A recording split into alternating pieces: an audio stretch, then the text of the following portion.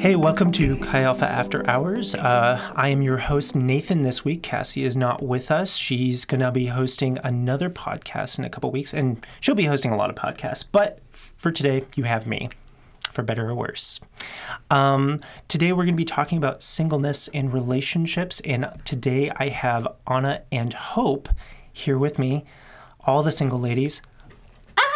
I'm actually not single. I know. I thought of that this morning, and I was like, oh man, I can't say that. And Johanna's not here, so. Dang it. So yeah, it's not really all the single ladies. But we here at Chi Alpha really want to encourage and support people and help people navigate the various relational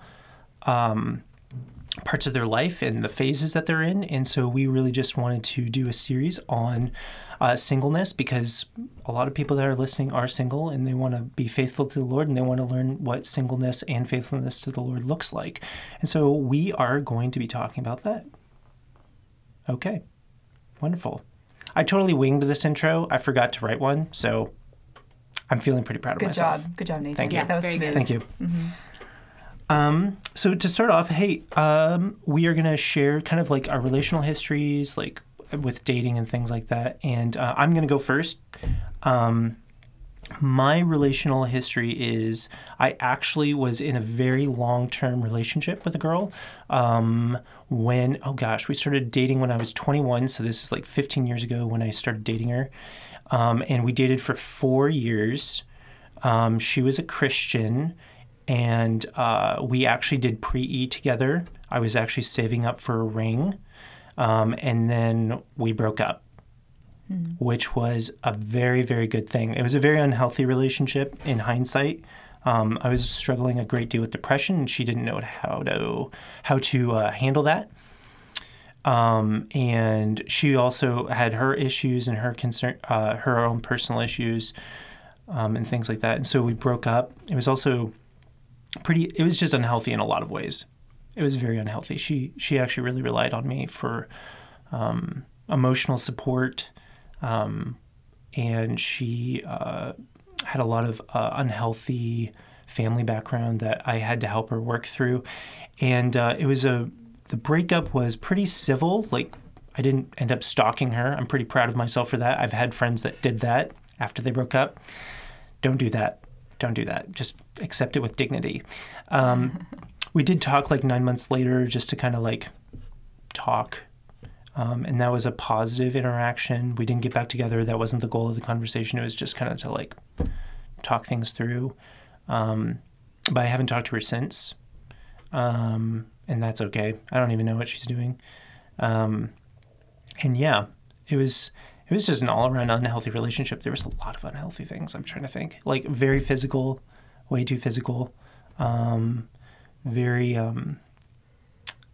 One thing I really did learn from that relationship was that two unhealthy people don't make a healthier person. A psychologist once told me that a lot of people think relationships are like addition, where you take a half a person and a half person, you add them together and you get a whole. But in fact, he's like, actually, it's more like multiplication, where you take half a person and you get a quarter. And they really end up compounding a lot of those issues. And it takes two really healthy people who are healthy independently of being in a relationship to actually support each other on an emotional level. And so I personally, I added a question of like, do you hope to get married? My answer is complicated because I wrestle with the Lord about it a lot. I've been single for a very, very long time. I've sworn off dating. How many times now? Like 6 times, 5 or 6, a lot. For various reasons. We'll get into that a little bit later. But I do like the idea of marriage. But ultimately, I understand that the Lord has to provide that for me and not me trying to engineer it. So yeah, that's a little bit about my single. Oh, I did ask one girl out. That was a disaster. There was like a triangle thing. Like, her best friend was really into me, but I wasn't into her at all. Asked her out. Oh, no. And then the girl that I asked out was trying to get me to ask her friend out, but I asked that girl out. and then the two of them like had a fight, and it was just bad.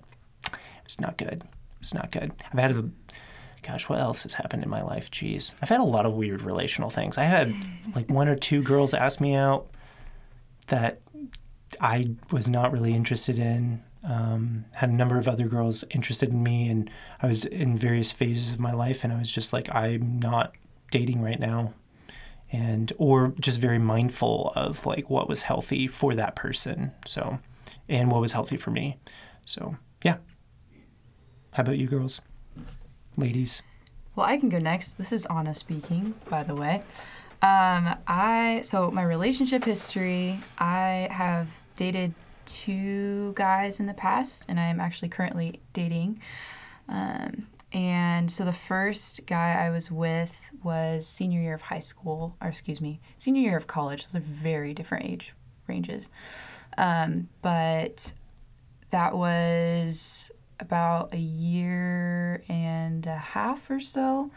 And we started dating mainly because I was interested in a relationship because I was lonely, and really liked the idea of being in a relationship. And this guy really seemed to be interested in me, and so I was like, hey, let's see what dating is like. And so I did, and we started talking about marriage within the first week of dating, which was fun. In the time, I think we just like we were long distance at the moment, and so we just felt like we needed to have something that was exciting and that we were looking forward to or something like that. And he was a Christian, I was a Christian, and yeah, there's a lot of like messiness in that, but basically that set up a unhealthy trajectory for our relationship because we talked about marriage so soon. And we ended up, we dated for about a year and a half or so, and it was just really unhealthy, kind of to go off of what Nathan was saying.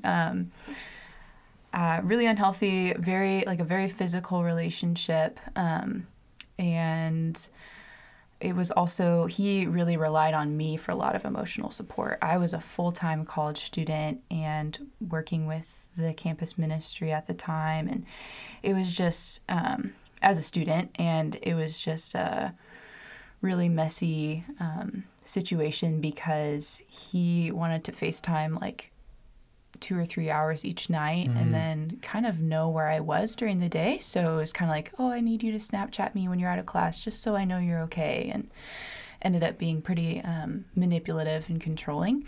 But granted, I wasn't perfect either. I really leaned on him as well for emotional fulfillment, and also didn't know how to set boundaries. And when I was mentored into setting boundaries, I tried, and he was able to kind of talk me out of it or manipulate me out of it.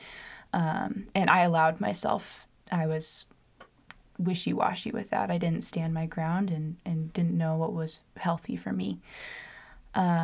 So we ended up breaking up, and the first thing I said to him was, when we went into that conversation, was, "You're not the man I'm going to marry." And he just like broke down in tears, and it took us like 5 hours to break up.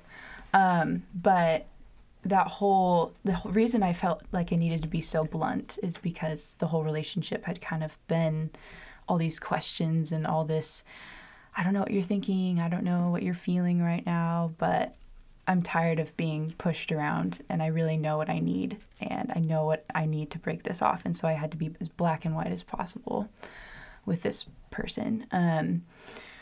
So that was the first relationship for me. The second one, I had actually sworn off dating at this point, but I met someone and I didn't fulfill my vow to the Lord.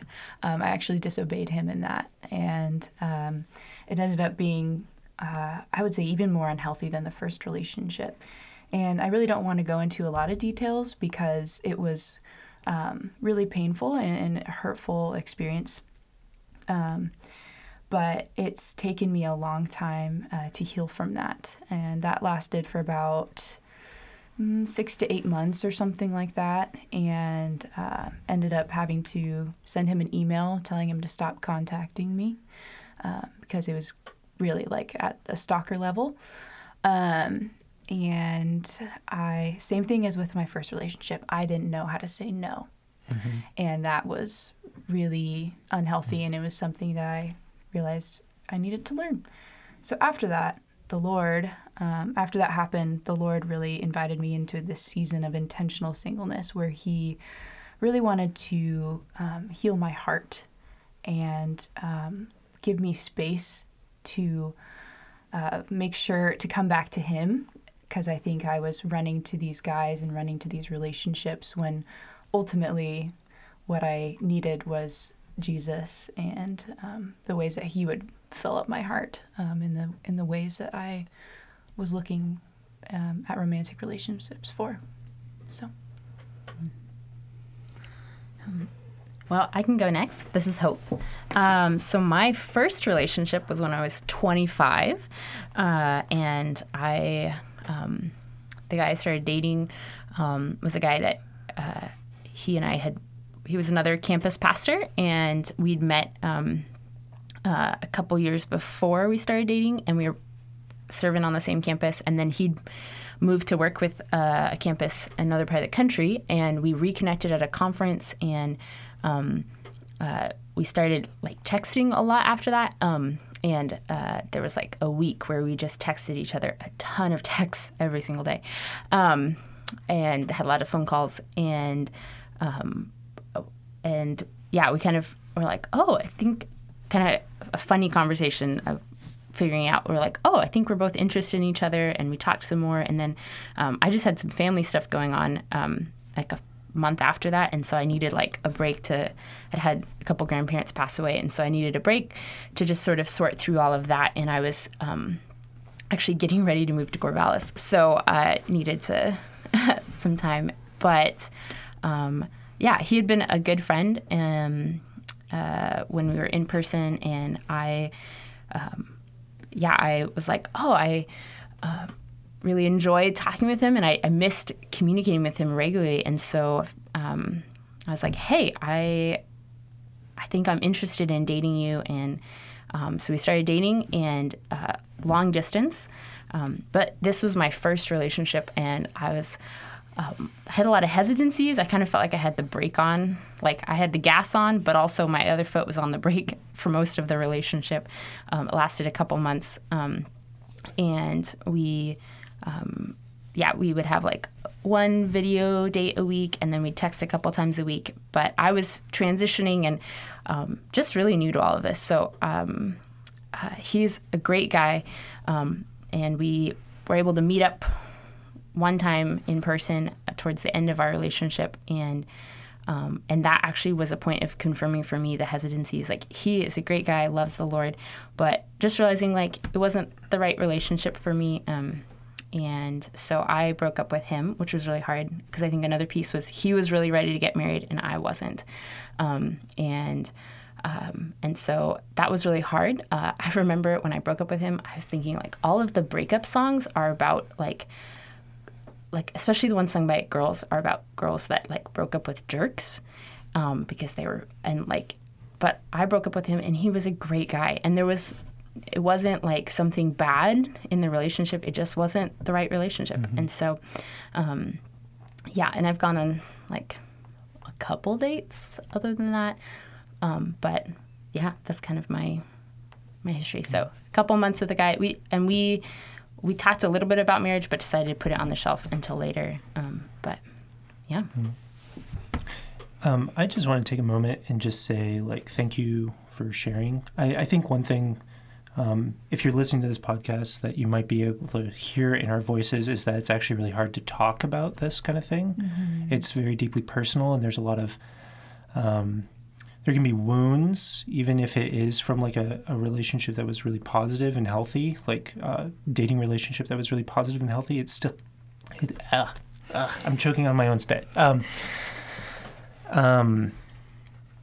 if it's a really positive relationship, a positive breakup, it still like hurts, you know? And so I just want to thank you, ladies, for being here and sharing that stuff with us, those relationships with us. But something that we all each talk about and something that we all face in life is that we are at one point or another in our lives single. And so that. it is very much a reality. Yes. At some point in your life, you will be single. Maybe when you're 6 years old. Hopefully when you're 6. Don't be dating at 6. That's bad. Gosh, I remember in elementary school, like, kids would, like, start dating. And I'm just like... I had one. That was my first boyfriend, 2nd grade. Wow. Absolutely. It was serious. What? It was like 6 months, guys. Oh, man. I got love letters oh, man, for boys then, but I scared them off. So. Anyway, I was the kid in elementary school being like, that's a dumb idea. Which I'm like, man, Nathan, were you really that cantankerous when you were like 10? Wow. I don't know if I should be impressed or sad for myself. Anyway, but what do you, so what's your relationship or what's your experience of being single like? What are some of the difficulties that you've had with that, or what are some of the positives that you've had with that? Well, I can go first on that one. Up until I think I was like 20 was just like, ever since I realized that relationships and like marriage was a thing, I was like, I glommed onto this idea and I was like, I want this for myself. I want this for my life. And so I ended up kind of like always having my eyes open and like seeing, you know, is there someone? Is this the guy? Is this the guy? And really like gave into this whole idea of soulmates, which can be a whole nother conversation. But really just like was interested in all these young men. And I think it really like hindered my ability to like just be friends with guys and like casual acquaintances. But yeah, I was single up until I was 18 officially. And like I said, I was in those 2 relationships. But when I was, after that second unhealthy relationship, when the Lord invited me into intentional singleness, that ended up lasting 2.5 years. That was a lot longer than I thought. The first year was extremely difficult. The second year was better, but it's not something I expected. And then at the end of the second year, the Lord specifically spoke to me and said, Anna, 6 more months of intentional singleness. And I was like, whoa, okay. God does things like this. He guides us and leads us to things like this that are just like not fun. But so I think that was definitely like one of the hardest seasons because I had to intentionally like force myself not to think about being in a relationship, or at least try not to dwell on it too much. And I think that was difficult, but it was also an opportunity to recenter and really learn to get to know about myself and find out what I enjoy, like outside of a dating relationship, and who I am outside of being in a dependent relationship with a guy. Mm-hmm. I think there's 2 things I would really like to pick up on that you said. Mm-hmm. One was like, you know, having chosen to be single a number of times in my life, there's times where you choose to be single for the Lord, right? And then there's times where you have to, there's a different phase of singleness where like the Lord is asking you to be single. Mm-hmm. And so, which is a very different sacrifice, actually, I feel. Like, oh, it's like, I can choose to do this. Or he's like, well, no, can you choose to do what I say? Mm-hmm. And so I think that I think I've known some people that have chosen to be single, but then there's some people that I'm like, that they've vocalized, well, God's asked me to be single, and the weight is very different.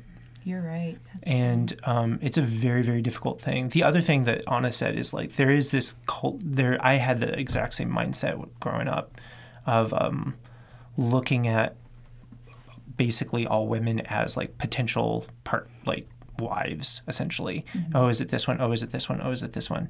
And it really changes your mindset. when you opt to not date. Because it's like, well, this is not an option. And you think about those people very differently and things like that. And for my own relationship or my own experiences with singleness, so like at the end of my relationship with that girl that was I had been dating for 4 years, a couple years later, I was just like falling apart. And for a lot of reasons, I was falling apart for a lot of reasons. And I chose to not date for 2 years and try to figure out my relationship with the Lord, because it was not what I wanted it to be. And so, which was really tough, because during that 2 years I went to Bible school, and there's a ton of cute girls at Bible school. And I was at Bible school, and there was just a lot of attractive women at Bible school, and a lot of really good girls. They're very healthy, they're very positive, very spiritually uplifting. But I was like, I have chosen not to do this in this season. And then I also chose to be single a number of times, and most of those times were out of like transition. I really realized early on that when you're in transition, like dating is actually a really bad choice. Because you have so many emotions going on during that transition. And so I was like, I shouldn't date. And so I transitioned out of England, and I was like, okay, I'm not going to date for 6 months. I'm just not going to date. Not going to date. And then I did the internship at Chi Alpha, and you are not allowed to date, or not allowed to start a relationship while you're an intern. So if you're already in a relationship, and this changes from Chi Alpha to Chi Alpha, but the one that we were at was like that. And so I was like, okay, I'm not going to do it. I was like 31 at this age when I did the internship. And then after that, it was just like 4 or 5 years of just changing place to place to place to place. And I was just like, and I emotionally just got like more and more like depressed and heavy, and it was just more and more difficult. So I was like, I should not date. I really should not date. Really understanding that I needed friendships more than a romantic relationship. Yeah. And needing that kind of support rather than like trying to like the biggest temptation I think I have is similar to Anna, like that sense of loneliness that she talked about. But also like it feels good to be in a relationship, and that's actually kind of misleading because it's not always good. Just because it feels good doesn't always mean that it's good. And so really trying to stay away from that and trying to get like healthy emotion, like peer-to-peer relationships, mostly with guys for me, and trying to like get those set before launching into a romantic relationship. Because so that's kind of my story with singleness. Lots of loneliness, and also understanding that loneliness, and we'll get a little bit more into loneliness later, but also understanding that loneliness is not solved by another person. Yeah. That was a big realization I had. It was like, wow, my best friend Miles, I can feel incredibly lonely around Miles. So I guess people don't solve it. And so understanding that a romantic relationship wasn't a solution for that. But anyway, I'm sorry, I'm getting a little bit ahead of us. How about you, Hope? Yeah, well, actually, I love talking about singleness. She's so positive. Try to be sometimes. If you remember from our first conversation, or our first question, I have been not single for about less than 6 months of my whole life. So I've been single for quite a long time, for quite a majority of it. But I think one thing was just starting, like, my parents got married later. My mom was 27, my dad was 32, and actually have quite a few family members that got married later. And so I think that was part of it, and I grew up with my parents in ministry and saw a lot of single women in ministry for like their whole lives, and just seeing them just living really full lives as single women. And so I think I'm really thankful for that. And I think from, I don't remember at what age, but at some point I just was like, well, the purpose of dating is to get married. So I decided on my own. My parents didn't really have like a rule about dating or not dating, but I decided, well, I doubt I'm going to find the guy I'm going to marry in high school. So I'm not going to date in high school. Just kind of decided that on my own. And then, so I remember though when I graduated from high school and I was like, oh, I can date now. Like it was just my own rule. And so I was kind of like, oh, I mean, I had crushes a lot. I was that girl that regularly had crushes throughout my life. But I remember kind of going into college like, oh, I could date now. Like, and looking, and I would have crushes, and then they would kind of I would like, no, not the right one. But I remember in college, it felt like everybody around me was dating, which is so not true. I had like a lot of roommates and friends that were single for much or most of college. But I remember that was kind of hard at points, although I had really positive friendships that really helped with that. But I think one of my view of singleness was really grew in a positive way was when I, like Nathan mentioned, the internship with Kalfa. And I was like, okay, I'm not allowed to start dating this year. And so it was like a year of like committed to singleness, and I'm not going to look. And I just remember it feeling so free. Like I think I'd been feeling this weight since the beginning of college of like, I need to be looking for a relationship. Mm-hmm. And it was so nice to be like, I can't date this year, so I don't have to feel any pressure about it. And I lived in our women's Kalfa house with like 14 other gals, and I think 3 of them were in a relationship, so most of them were single. And it was just so positive, like getting to just build relationships with these gals that I lived with and other gals in our ministry, and also have really positive relationships with the guy interns and different like male students in our ministry or male pastors, and just really positive relationships. And I didn't have the pressure of looking for a relationship. And then it was about a year or so after that internship, that's when I had that dating relationship. And it was also when I was transitioning, like Nathan mentioned, transitioning and dating at the same time is really hard. And I think one thing I realized was I had just been kind of lonely. And I remember when I broke up with my boyfriend, and I was like, wow, I can fully invest now in this new town I've moved to. Like especially dating long distance, I was like, well, if this relationship keeps going, I might move in like a couple years. So, but when I broke up, I was like, whoa, I'm here and I can fully invest here. Mm-hmm.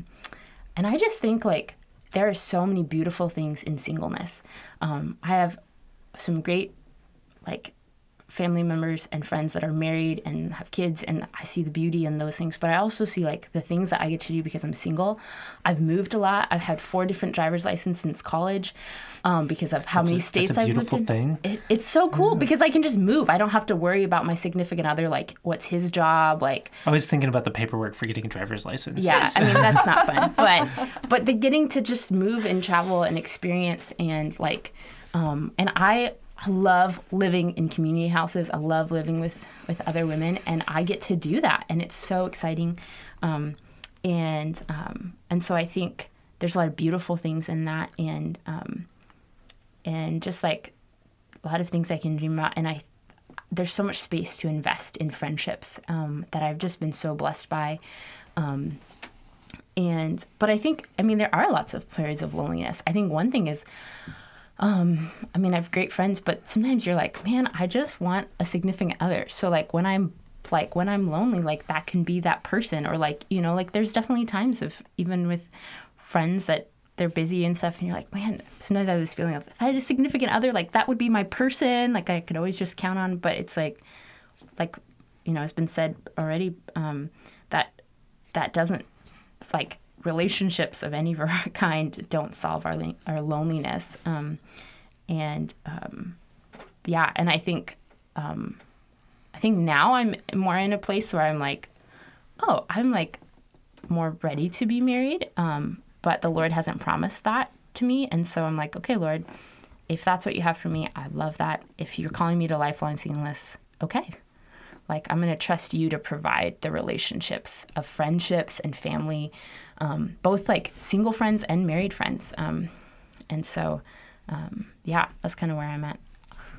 Ladies, if you have more questions about singleness, I love talking about it. So come find me. That is true. She loves it. So we've all kind of mentioned this topic of like loneliness and what loneliness feels like and what our experience with it is. And like, yeah, I kind of want to just elaborate on, take a moment to elaborate on those feelings and I don't know, like what our relationship is with it. Well, I mean, there are definitely times at night where I just cry, like as I'm going to bed, because it's just like the loneliness hits me. And I mean, that's one of the hard things about moving around a lot, is it's just hard to like set down roots. Or I have friends here, but also like have friends that are farther away. And I think loneliness is just a part of living in a world that is broken by sin.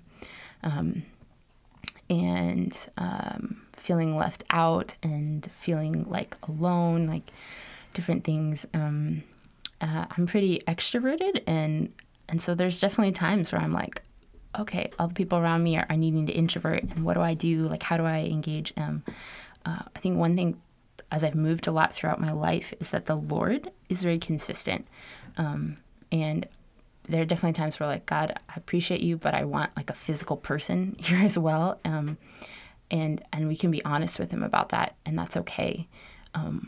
But I think, yeah, I don't know. I just like talking to the Lord about it and seeing that it's a reality that we experience. But I think, yeah, sometimes when I'm lonely, like I realize I'm waiting for somebody to initiate with me, and I need to go and initiate with a friend because maybe they're just waiting for someone to initiate with them. Mm-hmm. And so that's something I've learned is that, man, it feels really good to be initiated with, and there's like risk in it being the one who initiates, but someone's got to do it, and like, why can't it be me? Mm-hmm. So, some thoughts. Yeah, I think one thing I believe about loneliness is it's very different for some people. So like I've known people, I think Hope is one of these people, like they tend to have a very strong family life. Like they're very close to their family, very connected. And I really do think that they experience loneliness different from myself. So like I love my family, I love my parents, but we're not very connected. And that's just the way it's been since I was a kid. Like we don't talk about stuff. My parents and I talk more now than we did when I was a kid about real things. But part of my personal feelings with loneliness are like probably born out of like a family unit that was just not very equipped to like facilitate that. And facilitate a sense of belonging. And so I think a part of our feelings of loneliness can be stronger or lesser based on like our upbringing. I do think that. And I really do believe, and this was probably the most enlightening thing for me, was really just realizing how much it is just my perception of being lonely more than my actually being alone. And similarly, I would like kind of going off of some stuff that Hope has said, like I do think that there's a lot of positives to being single. Like they're kind of, some of them are kind of like trivial, we might say, but like, if I was married, I could not play video games. I'm like, I would not be able to play them. That would just not be a thing. I probably wouldn't have a nice 2-hour morning where I can just sit and stare at a wall for 2 hours. Do you really do that? I mean, 2 hours is a bit of a stretch, but there are days where that happens. It's delightful. Anyway, but like having ample quiet time, like I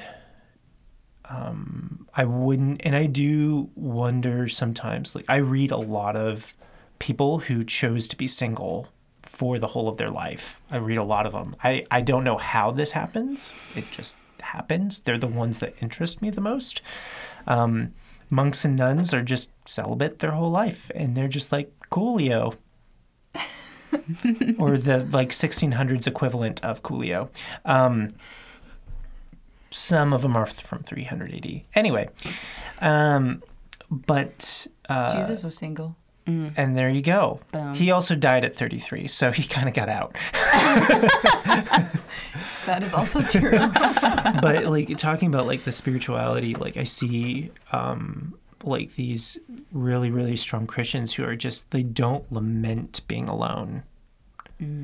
And I remember reading Chasing the Dragon, which is a book we read here at Chi Alpha OSU, where there's this woman, her name is Jackie Pullinger, she's a missionary to China, and she specifically says, I was walking one day and praying and thanking God that I was single. And she's just like, I'm very happy to be single. I think of St. Francis of Assisi, who's a guy, so I sometimes can connect with him better. And he's just like, there's a level of joy in being with the Lord and being committed in that way to him. And so I do wonder if the Lord like provides us with a life of singleness in order to cultivate our relationship with the Lord.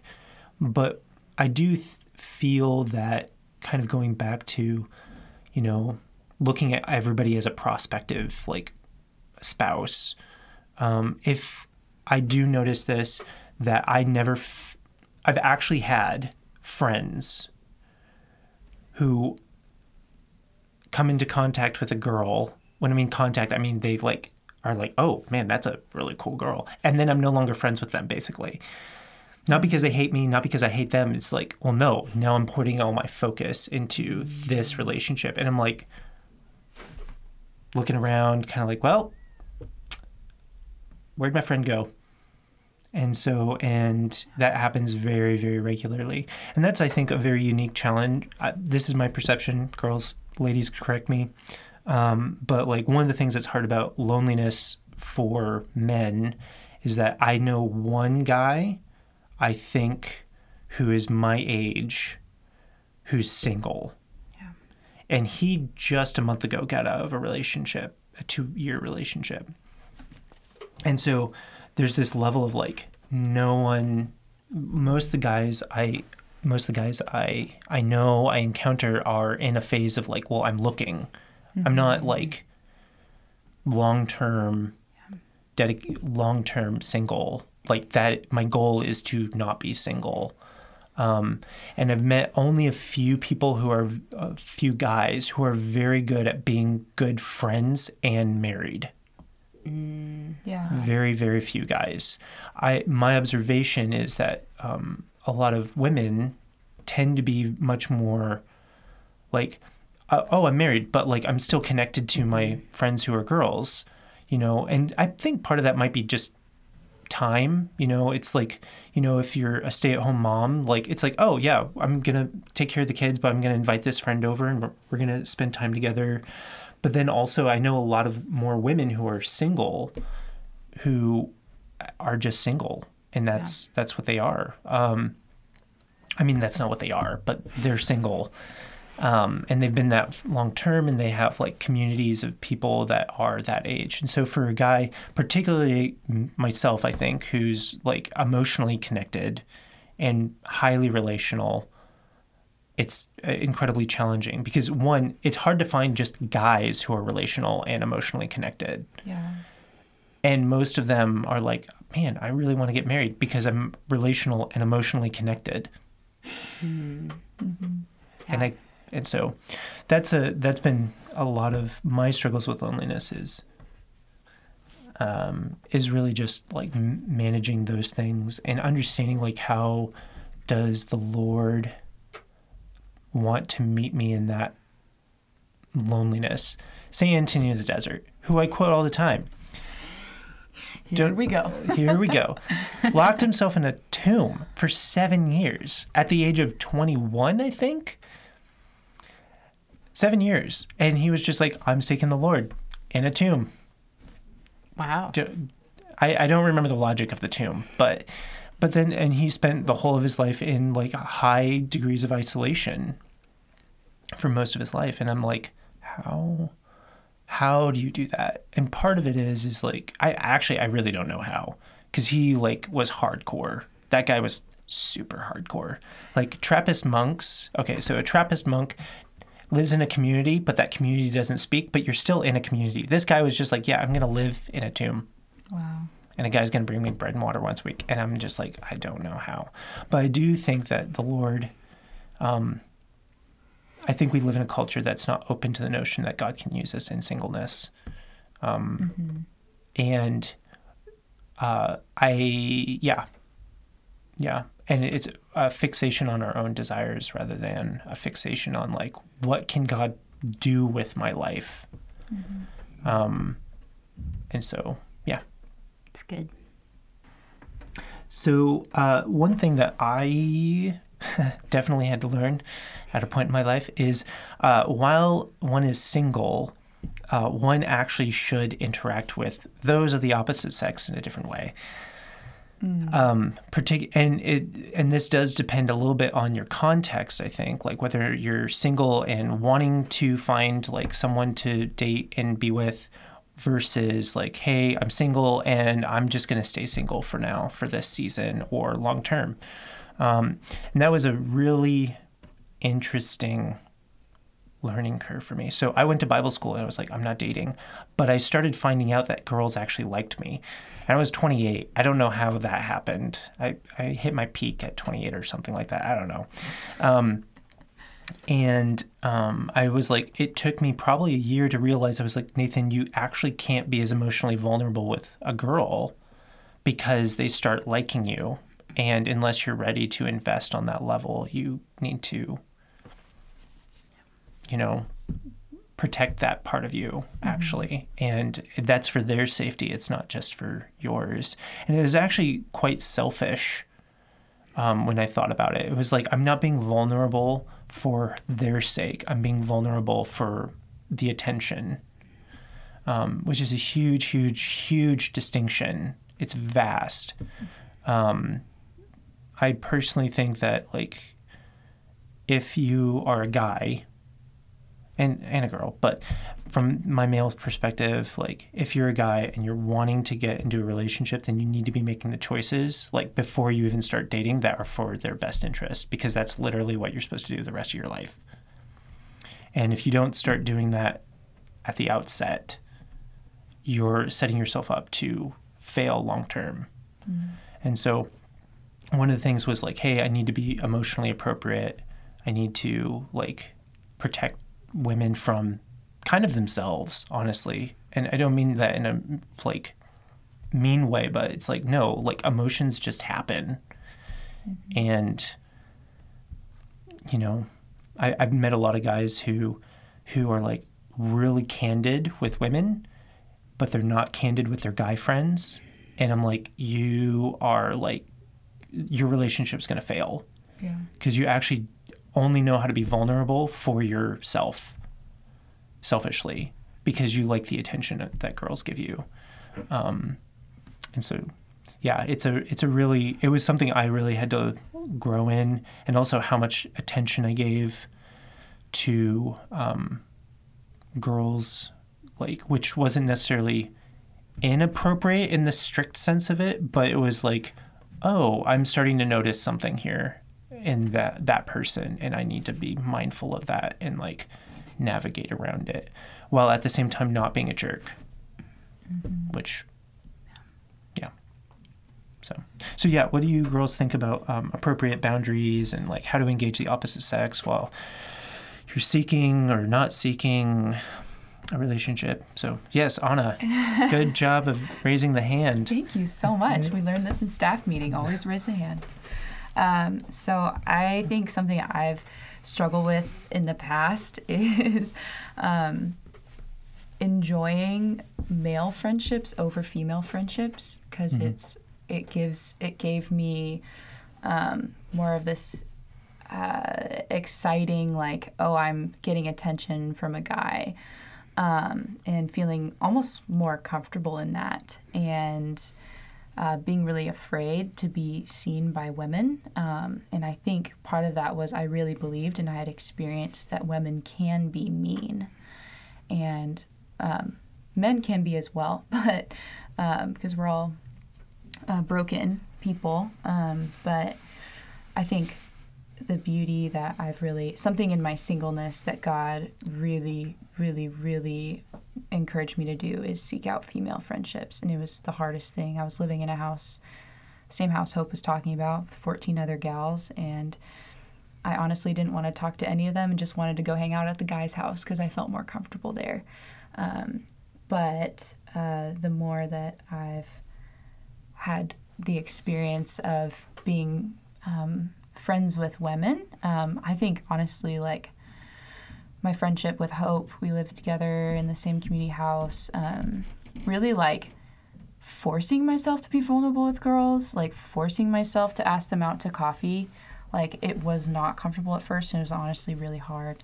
And intentionally choosing women over men. Intentionally choosing that. And that took a lot of discipline. It also took a lot of people, like, or friends, like closer friends, like keeping me accountable to that. Because that's just something I tended to turn to, was relationships with guys when I felt empty or I felt like I needed some void filled. Yeah, so I have two brothers, and so I think one thing for me is just like is seeing like guy friends as brothers, which it's different. I can like my boundaries with my brothers looks very different than boundaries with guys, like with guy friends. And like, you know, I can, because they're my brothers and there's no, that's like a very special relationship. But having this sort of sense of like, oh, these are our brothers, kind of, I think that's really been helpful for me. And I think like the way I want to care for them and stuff like that. I think, yeah, I mean, I think something that came out from what Nathan was talking about, and like just that idea of like being more vulnerable with close female friends than I am with close guy friends. Like, like I have some close male friends like Nathan and I, we talk about, I go to him for guy advice a lot. And that's a state of friendship right there. like, Nathan, how do I handle this? But we also like set clear boundaries in our friendship, and I make sure that I'm really caring for Nathan and the things I talk about, because I've had a guy before that was like talking to me, like we were friends at this point, and he was like, oh, I've been thinking about the kind of guy you should date, and we talked a lot about, I was single at this point and he was just a friend, and he talked a lot about my like potential future relationships or things like that, and it started to like stir up in me like feelings for him that it really like impacted me emotionally, and I don't want to ever do that to somebody else, of stirring up emotions, that kind of like infatuation or just that when you get emotionally close to somebody like that, when it's not like someone you're dating or someone you're married to, like, but it's a person of the opposite sex, that's not healthy. And you know, we talk a lot when people are dating about being cheated on, and usually it means like physically cheated on, but emotional cheating is just as bad. And I think the same way, thinking about that with singleness, of I want to be really thoughtful about the kinds of conversations I have with someone of the opposite sex. And I am thankful for some really good male friends in my life. And like, just I go to them for advice about guys sometimes, or I can talk with them about a lot of different things, but I'm also really thoughtful about what things I don't talk with them about. And I'm like, okay, I can talk with them about these things, but if it crosses over into this category, I'm going to go talk to a female friend about it. Like, I'm not going to have that conversation with a guy. I think too, like, just checking myself, because sometimes, like, if I'm in a season where I'm like, okay, I'm not like it's not intentional singleness, and I'm like, okay, like if God brings a guy along, like I could date. And I get stuck in that thing of like looking at like, oh, what about that guy? What about that guy? And we don't need to like, you know, overly police our thoughts. But I think just being really thoughtful about that, making sure that that's not impacting, like I'm not seeing that guy as just a potential like person to date, but really like, you know, when that thought comes in, like, okay, I think it's okay to look and consider, but then to really see them as a whole person and see them as a friend, and to not get sidetracked on that. So I think I need to like really, I have to work to like, okay, think about my own thoughts and making sure that I'm seeing these guys as friends, and really investing in my female friendships.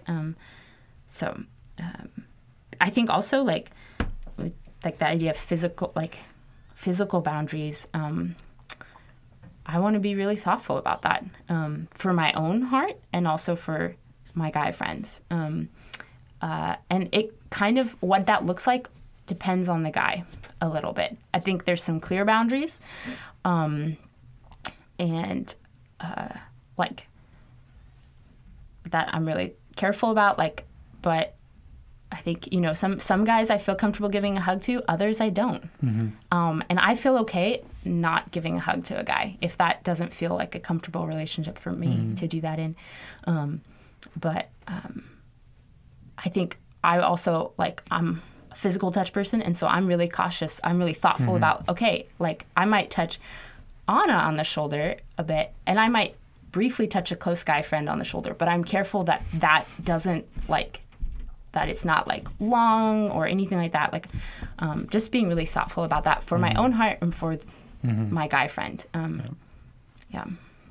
I think something to bring up from what Hope is saying is so like Hope and I are friends, like, and she asked me about boys, which is like honestly a state of relationship.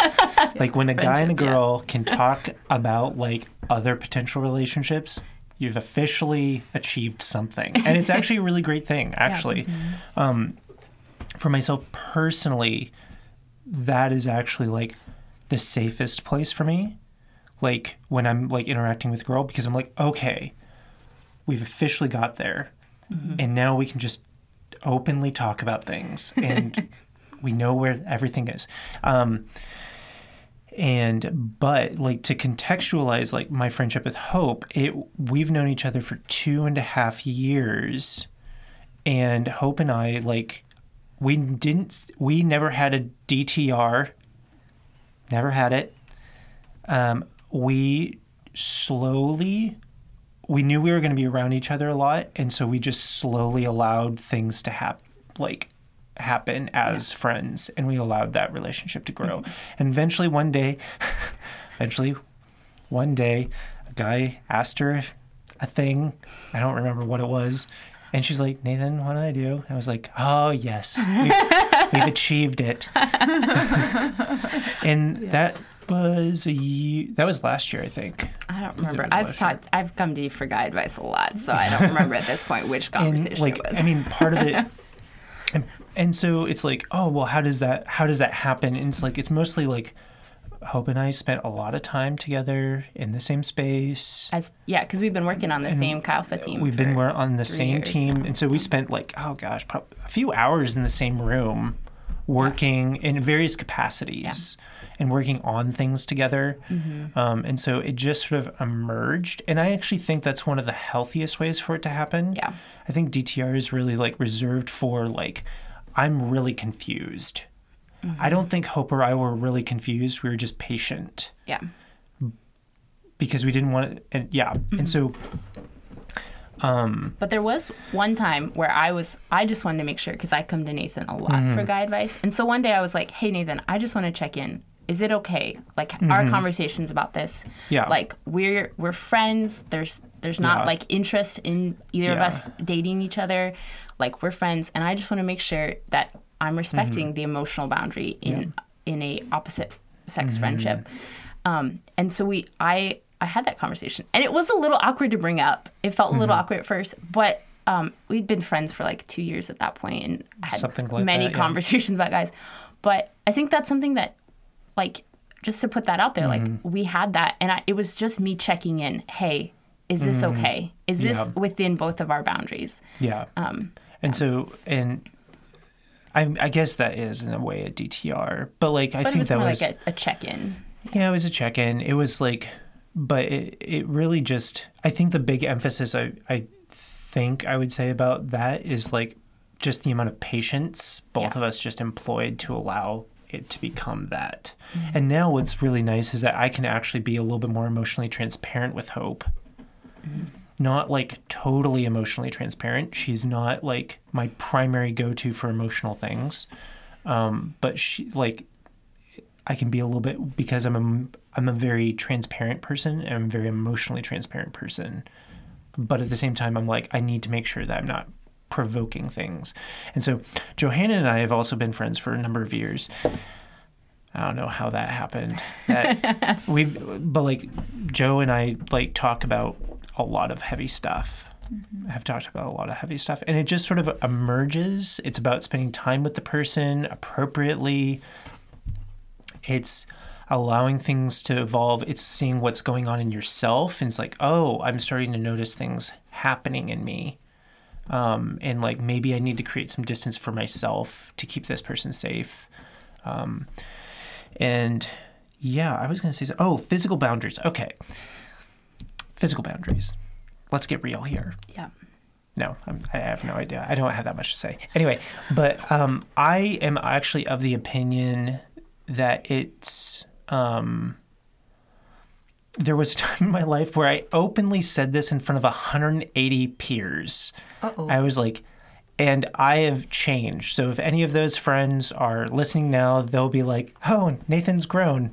But I literally was like, don't touch people of the opposite sex. Like I was very, very like about that.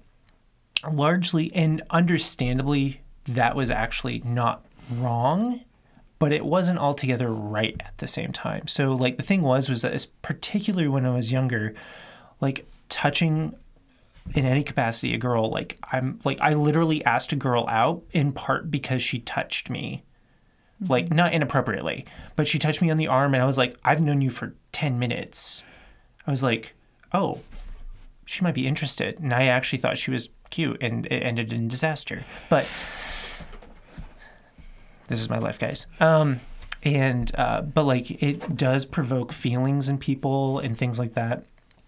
Now I'm actually more of the opinion, it's like if it's appropriate, like if that is the kind of relationship I have and that person is not going to interpret things a certain way, it's okay.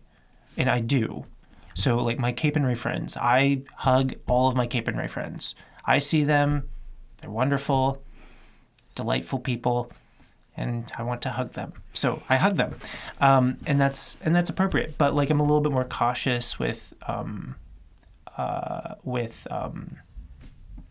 other women, like with people I've just met.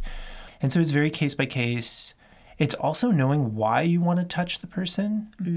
That's good. Like, why do you want to hug this person? Is it because you have feelings for them? In which case you should probably be resolving those first and figuring out that. Physicalness, it creates feelings. Yeah. It creates feelings, and be careful with feelings. Feelings are not bad. Feelings are God-made, but we have to know how to use them. Yeah, I think one thing too, from like what I was thinking about what Nathan was saying, is be aware that like what a touch, like physical contact might not mean, like, you know, putting your hand on a guy's arm or vice versa. It might not mean anything to you, but it might mean something to them. Yeah. So be aware that like, just because like a hug maybe feels totally innocent to you, it might really mean something to the other person. And so being really thoughtful about that. I mean, I think just in general, in all of our friendships, some people, physical touch is really like really hard. Like I have a number of friends that they don't like being hugged for various reasons. Like they love a hug, but like having someone touch them unannounced without their permission is really not okay. And so I think we just want to be really thoughtful in all of our relationships. But I think, you know, thinking specifically with opposite sex is being aware of like that might not mean anything to me, but it might mean something to them, and it might mean communicate more. And so I want to be really thoughtful. And I think definitely waiting till you're further into that friendship, or kind of testing it out. You know, I have some guy friends that they're also big huggers, and so I feel totally fine giving them a hug, like every time I see them. And I have other guy friends that it's not the same case with them, but that, like, so I don't give them a hug very often. But it doesn't, like, and that feels okay for that relationship. So, yeah. Yeah. Yeah. Just, really just being mindful that, like, what you do does create feelings. And at the same time, like, you can be yourself. So, like, I know a lot of girls who are really, really they're genuinely just friendly people. And I don't want them to not be friendly. But guys keep asking them out literally all the time because they're just so friendly. And I'm like, I feel bad because I'm like, you're just such a nice person. I kind of want them to just leave you alone a little bit. And so it's like, we're not trying to create a sense of paranoia about who you are, but at the same time, like, being conscientious about it. And so, Anna, did you have anything you wanted to say about it? Yeah, just one thing. Actually, so Nathan preached a really good sermon at our winter hideaway. And afterwards, I was just so deeply touched by it. I kind of wanted to go up to him and give him, like, a side hug, just to show him that it meant so much to me. But what I decided to do is I walked up to him, and I chose not to touch him. And I chose to look in his eyes and say, thank you for that sermon. And that was it. And so I think that was a conscious choice that I made. Like, I don't think Nathan and I have ever hugged. We're like... No, I always stay 2 arms length away from you. Yeah, definitely. It's COVID. It's the 6 feet rule. You have to double the length. Right. But just wanted to give that example of, like, that's kind of like what it looks like for us as staff members to honor each other. But yeah, too, if you guys have questions about, you know, about that, we're here for that. So. Yeah. I think, one last thing. So because, like, so in my family, like, I have my brothers, my dad, and, like, uncles, grandparents, grandpas, things like that. There's a lot of, like, from really close guys in my life, there's, like, it's a very teasing relationship. And so that's something I have to be careful about. And I think there have been times where I'm just kind of a very friendly person, and I tend to tease guys. And I have to be careful that I'm not, like, I just have to be thoughtful about it, because sometimes flirting is fun, and we need to be, but I'm like, I'm not actually interested in that guy. And so even though it's fun to have that friendly teasing banter, and it's not bad, I'm like thoughtful about that. Yeah. That's good. And so I think, I mean, I don't know if any other gals out there listening also enjoy flirting, but let's be thoughtful about it and, you know, and I think there's ways to do it healthily and stuff like that. But And I would say, like, kind of tying it back to what we were talking about, like, you teasing people, like, that's your personality. Part of it is it's just Hope's personality. She teases people. That's what she does. She heckles me literally all the time. it goes both ways. It hurts more some. You know, like Hope and I are teasing each other right now. Yeah. Like, you know, and it's part of her personality, but at the same time, she doesn't stop teasing people. She's just conscientious about it. Granted, there are kinds of flirting that I do think are like, you know, no, you just need to tame that. That's just suggestive on every level. Yeah. But, like, teasing, it's just like she literally does it with everybody. and I think that's a sign of it being your personality. Like, those girls that are friendly, they're literally friendly with everyone. It doesn't matter who it is. Or those guys, man. Some guys are just super friendly. Yeah. Doesn't necessarily mean they like you. Yeah. Sorry. And so, no, it's great. No, I was saying sorry to the gals. So, like, I just kind of wanted to give you some context for, like, what it could be. Like, we're not trying to temper your personality at all. Like, it's just like, oh, yeah, sometimes the things I just do, I need to be mindful of. But it's not that it's bad, if that makes sense. So, last question. What kind of myths do you see about being single in our culture? And how have you coped with those myths? I'll actually go first. one of the myths, I mean, this is the obvious myth that being single is bad. Yeah. Like, I mean, that's the biggest myth, I think.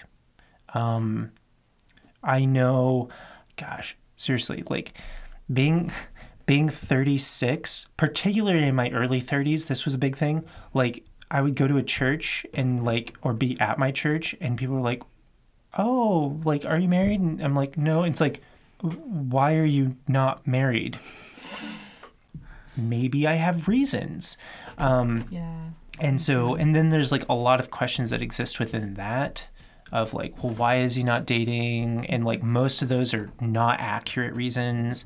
And there's like a level of like, you should be married. I think that it's like being single is wrong, especially like I feel that especially in the church community. Mm-hmm. And it's like being married is good, but the Lord does call people to be single, and it's about obeying the Lord more than it is about obeying culture and stuff. Some of those people are genuinely well-intending, though. How I cope with it, how do I cope with it? A lot of it is just accepting that people don't understand. So, yeah. What do you ladies think? I think in girl culture, especially growing up in like as a teenager and then even as a young woman, there's a lot of conversations about dating. There's a lot of like, oh, he was cute, or like that kind of banter all the time, or what did you think, or oh, do you like him, or that kind of thing, and just a lot of conversations around that. And I think I ended up kind of making that an idol growing up and talked about it a lot with my friends, and it wasn't healthy in the long run. And so just want to encourage like you girls out there, like do things that you love, go out and do things you enjoy with gals, but almost maybe like intentionally try to avoid talking about guys and talking about dating. Like obviously if you need to talk about it, do it, but I don't know. I just think there's so much more to life as a young woman that we get to live out and enjoy rather than just finding our man.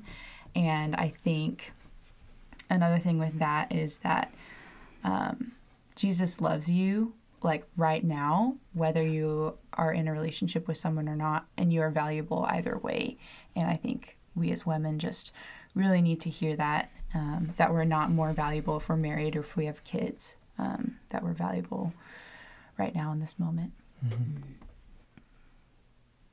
Oh, I think one that I hear sometimes in the church actually is that, like, I think it's like they're trying to like encourage you in being single, but they talk about like, man, if you're single, like you just have so much more time, which I think there's true things in that, right? Like if you aren't married with like if someone who's married with kids, they have a lot of people in their family that they are, I mean, if you have kids, like those are like dependent beings that you have to care for, right? They can't, like if you're married without kids, like, okay, your spouse can, like feed themselves, you might cook for them or like things like that, but they can get themselves dressed and take their own shower and things like that. But I think like it can feel like, man, like single people, you guys have so much time on your hands. Like you should just be like, you can just fully invest in the ministry. And I think there are unique things that you can do